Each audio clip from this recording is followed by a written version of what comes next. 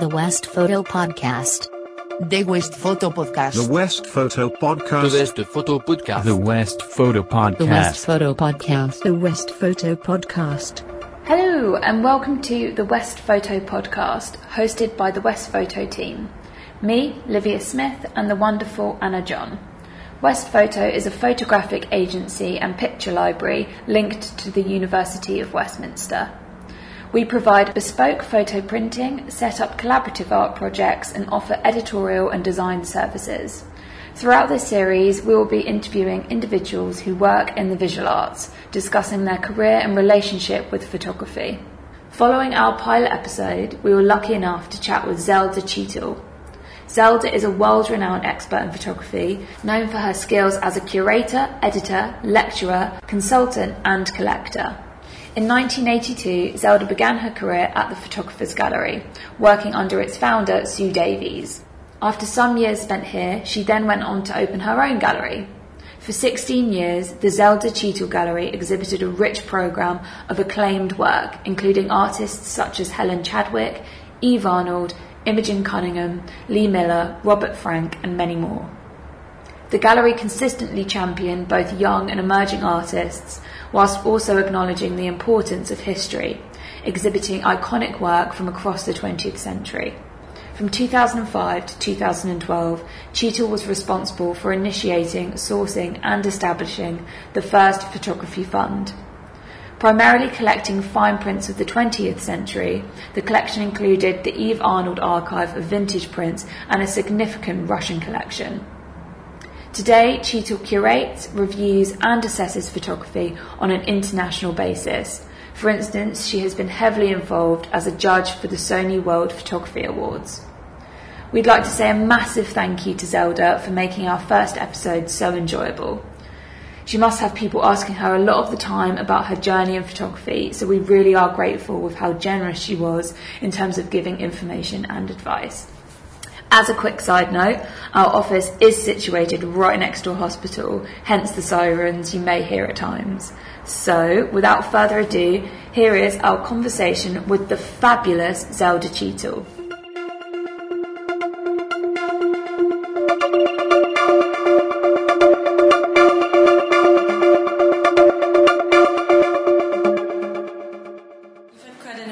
Career within photography. You've taken on loads of different roles, like being an artist yourself, an editor, a curator, a collector.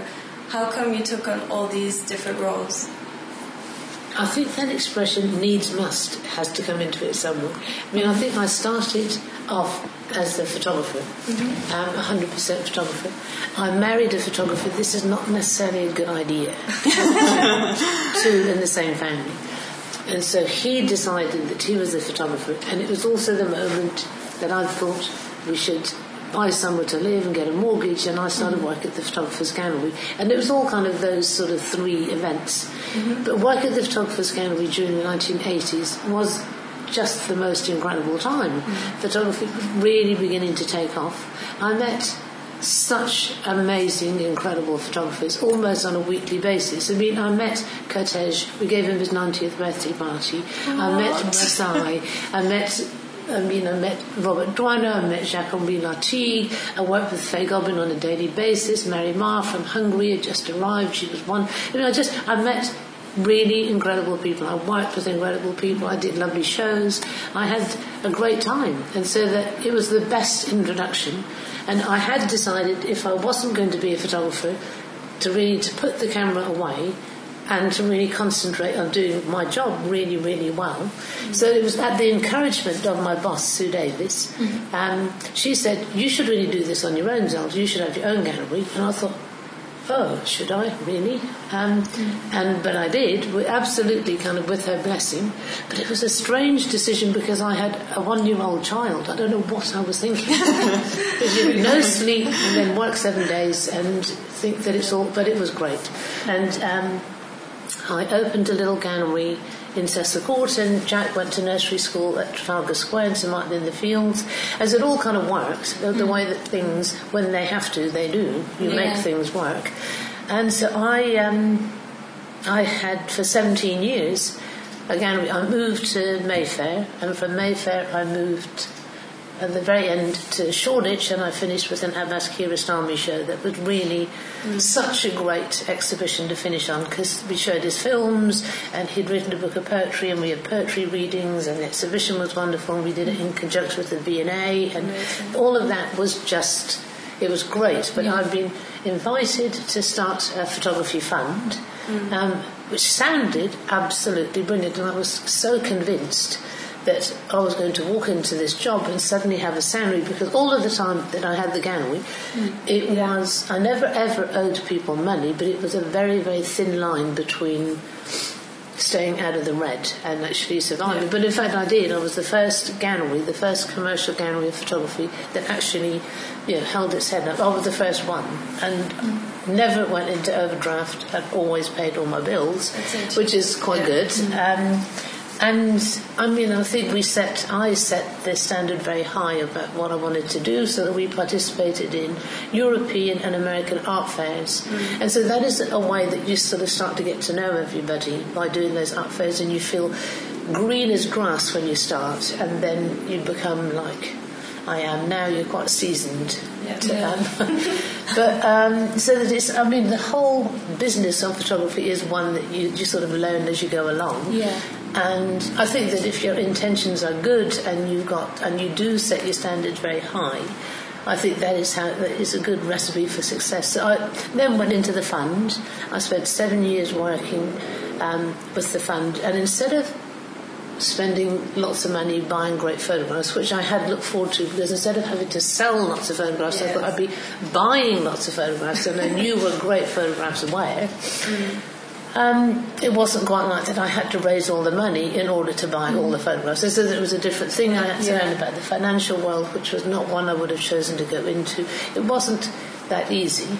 But I finished there in 2012, and now what I'm doing is I am curating. I mean, right from the beginning of the gallery in 1989, we started publishing. I started with Mark Power's Shipping Forecast book, and I published continuously books that mainstream publishers were interested in publishing.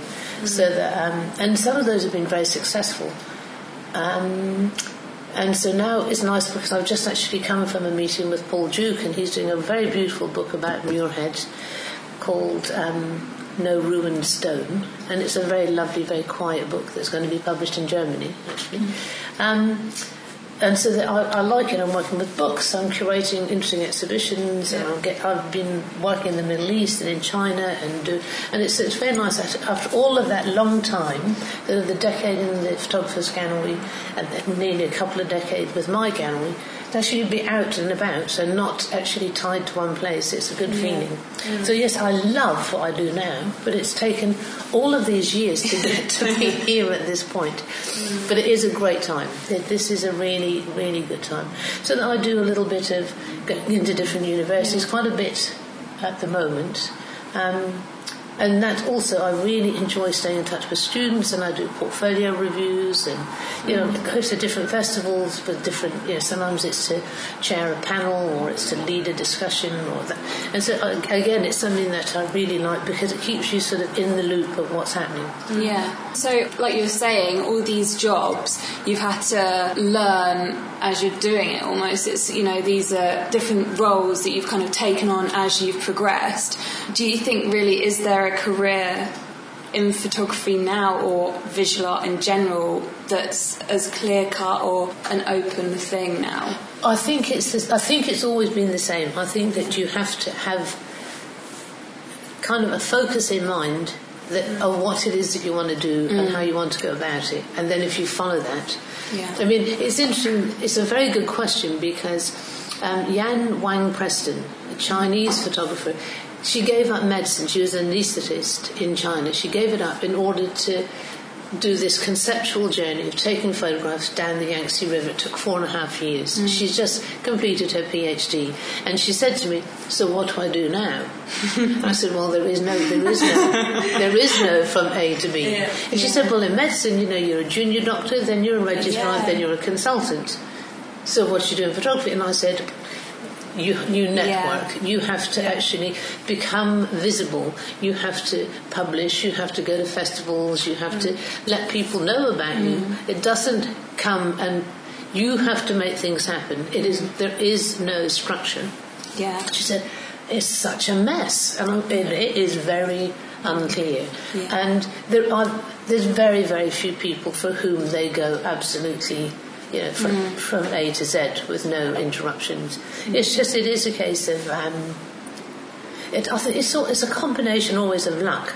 Yeah. There is luck involved, and being in the right place at the right time and making the right applications. But I mean, I have suggested to Jan, and she's done it very successfully. She applied for this in Genterprise and she's won it. And so she's now had like a big commission and a lump of money to make a book and spend some time in China and make that make that series. So you apply for prizes, you apply for awards, you apply for Yeah. But I mean, it's about making yourself visible. But it's also that thing about that you need a little bit of charm and charisma and the ability to go out there and ask for it. Like kind of branding yourself and marketing your own bit. work. I mean, because too much is also like but just the right amount, and that is something that I do think that now, in a way, universities have more of a responsibility to try and help their students have that little extra edge of confidence. Because, I mean, I would say that all students graduating should have a go at like maybe volunteering at festivals or volunteering in galleries or doing a bit of invigilating, so that they've got a bit of a sense about which area they're thinking about going in. And there's often those opportunities exist, and it's hard because at volunteering you're not paid. But I mean, it does mean that you get to meet people, and that is part of the whole business, is this strange thing of how you meet people. And then how it's about the gelling, and that you can put things in people's way, but without that sort of strange mixture of kind of personality and that charisma, it doesn't work. Me and Anna have both agreed all our assisting and voluntary experience throughout uni has been probably the most valuable thing for both of us. Definitely. And it will continue to be that. Yeah. But the thing is, and soon it's not volunteer because people like you and they'll invite you back and then they'll pay you. And that is the way that you hope it goes. I mean, and certainly some of the students that I've kind of helped in different universities over the years, the ones that sort of stay in touch with me, then they're the ones that I put forward, because people ask me about who wants jobs and is there anything going, and or if I need an assistant or I want someone to come with me to help put up a show, they're the ones that I ask to come and help, and then they do get paid.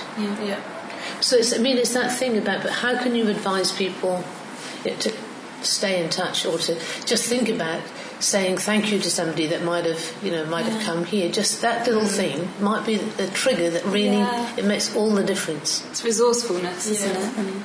And just kind of, but it's some people will be concentrating so hard on their work, they don't want to do that, and they don't think that it's important. And maybe if they're going to go back to wherever country that they might have come from, to network here is not really relevant. But I still think that the work experience is massively relevant. That's very true.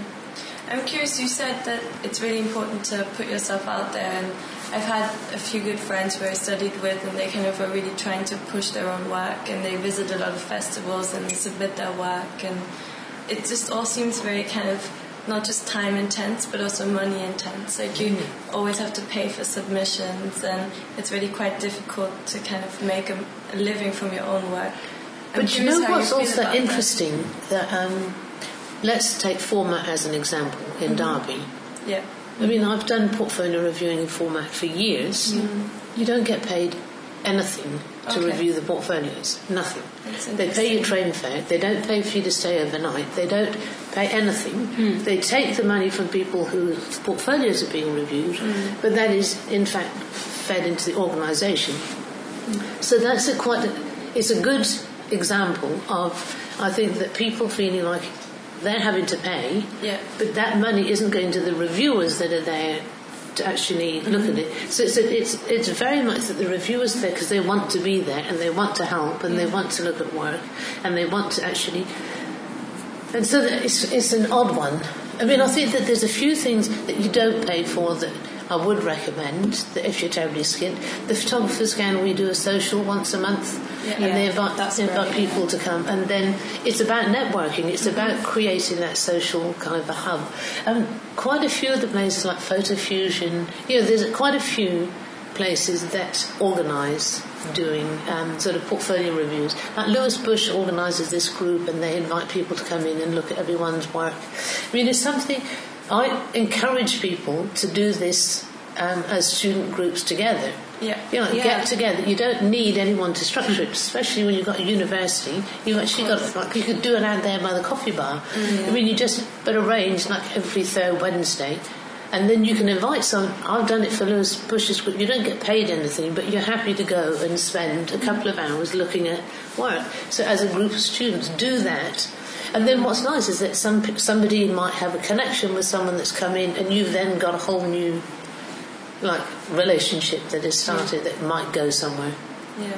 But I mean, I'd say most of the people, let's say Hannah Watson at TJ Bolting, or Monica Iendi that used to be the Sunday Times that organises the Get So Fest. Those people, they are really interested in looking at work, so that they would, for no money, especially if it's a student group and the students haven't any money, they would do it. I mean, I think probably most of us would do it.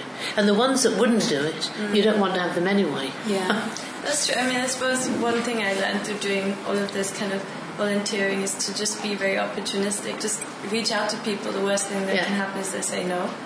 Yes, try that's again the a few months later down the line. But that is what I would say about people when they say, "Oh, well, there's nowhere to exhibit." Well, that's not true. You just have to go and do it. Print your things on PVC and put them in the park. You can do anything you like. You can do anything anywhere, but you just have to want to do it. Of course. And be focused, and then follow that thread, and you'll get there. So you've been doing a lot of work with the Sony Awards for years, and obviously you're looking at a lot of images, and I mean the sheer amount must be quite overwhelming. Like Anna was saying, people are submitting things to these competitions, and that's free to submit to. 391,000 people submitted pictures this year. Really? 391,000 people. How many people were on the panel? I wasn't. I was the chair last year, and I must say I've never been so tired in my life. Really? I think it's 7 people, and it's a very international panel. God. And Mike, he's been the art director at Vogue for 20 years. He's just become freelance. He was the chair this year, and I think he did a great job. But Claire Graffitt from the Photographers Gallery, Gareth, who's a journalist from the FT. it was like a very serious panel, serious panel. And they get it down, it's already cut down to about, I don't know, let's say 200,000.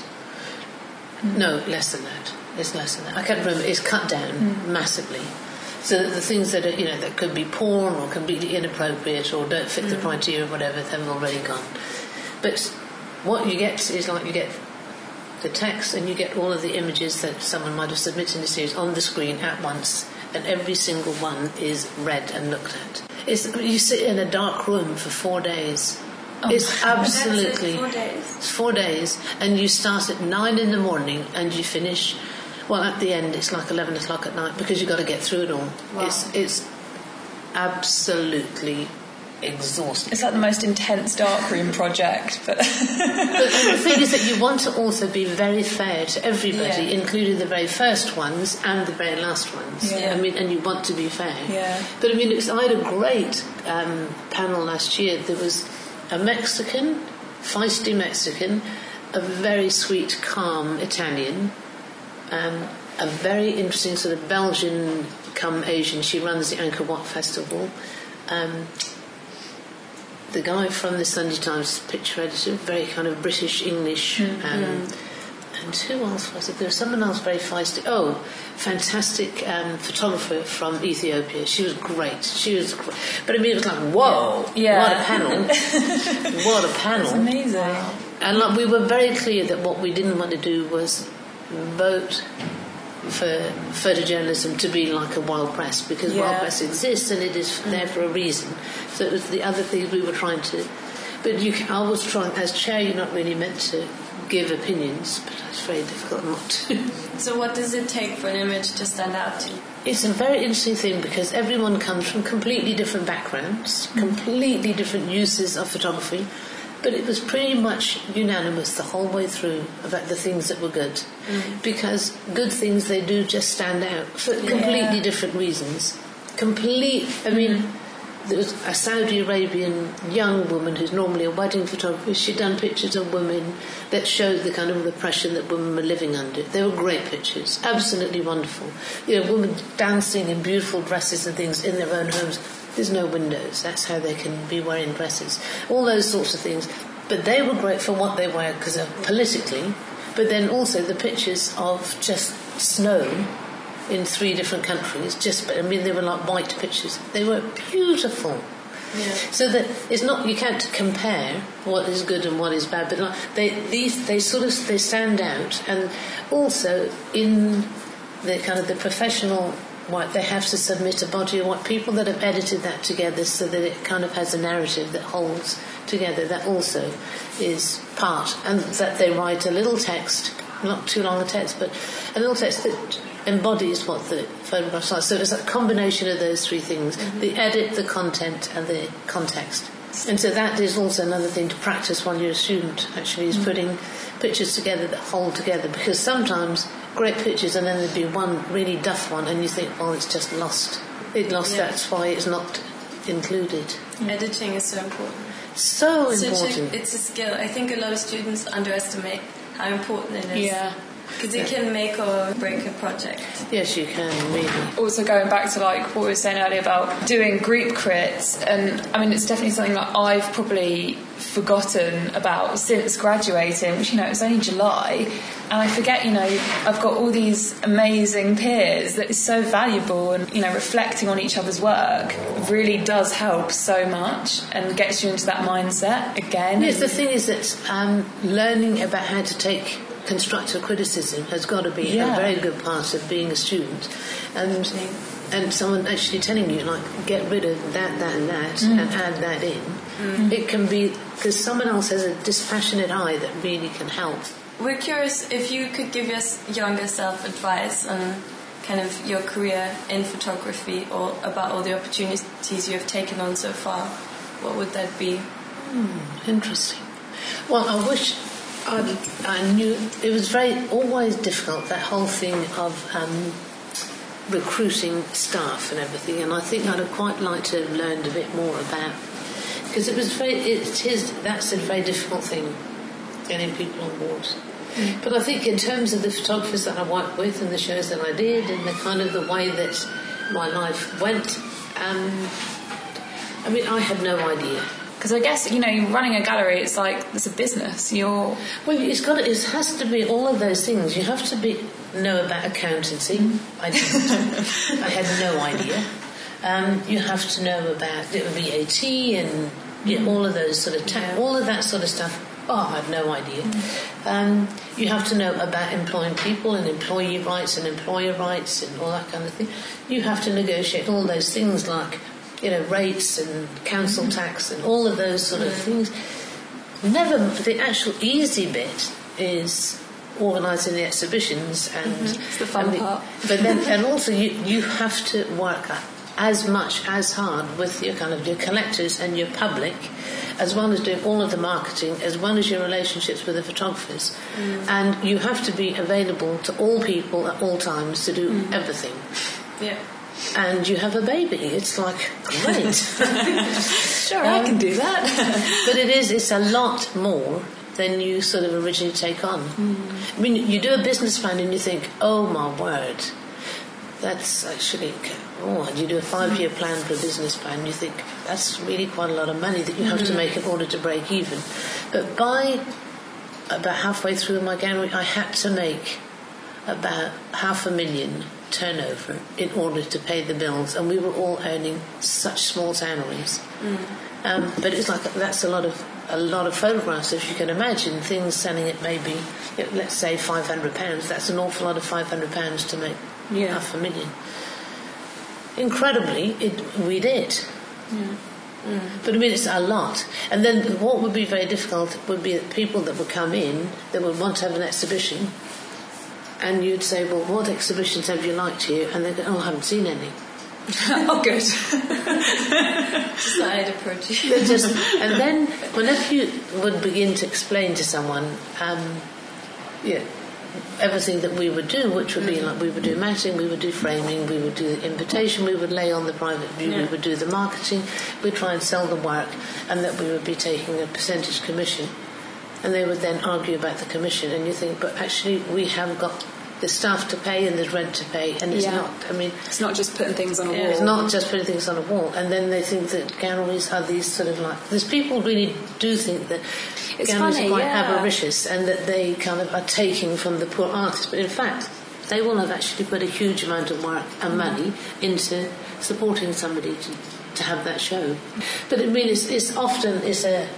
I think that sort of notion that people sit around and drink a lot of champagne and have their life of Riley in a gallery is a common misconception. I think when I was a student, I expected a lot of photographers that were really well known or in the collection of the V&A or the Tape to just kind of have made it and be able to sustain a certain lifestyle and living. And once I started working with these people, I realized that they're still struggling. Yep. You're not in it for the money. You're in art kind of for a well, because you really, really want to do it. Yeah. Exactly.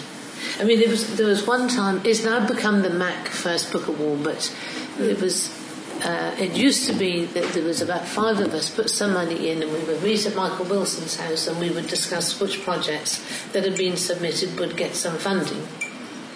And I'll try and be very apolitical here. I won't mention any names, but a certain person who is now actually quite persona non gratis generally, she had decided that she was going to take out, before we got to see the people, she took out all of the mid-career people, like Edmund Clark, Gillian Edelstein. I mean, there was quite a lot, mid-career.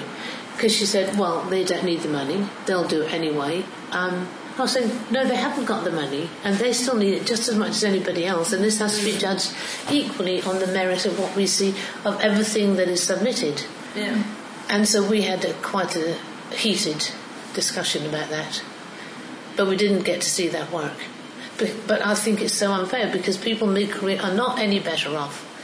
They are still struggling in exactly the same way. They might get some more teaching or they might get some more kind of commercial work now and again, but it doesn't mean that they're any better off. Same struggle, different problems, isn't it? Yeah. It's like life. Yeah.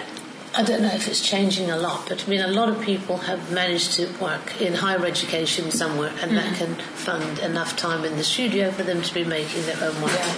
I mean, and I think, and that's always been a very good way because students like to work with people that have got a kind of a track record in what they're doing, and that they're actually practitioners makes them much more interesting than people that gave up a long time ago. I mean, because your career's been on the more cerebral side of photography.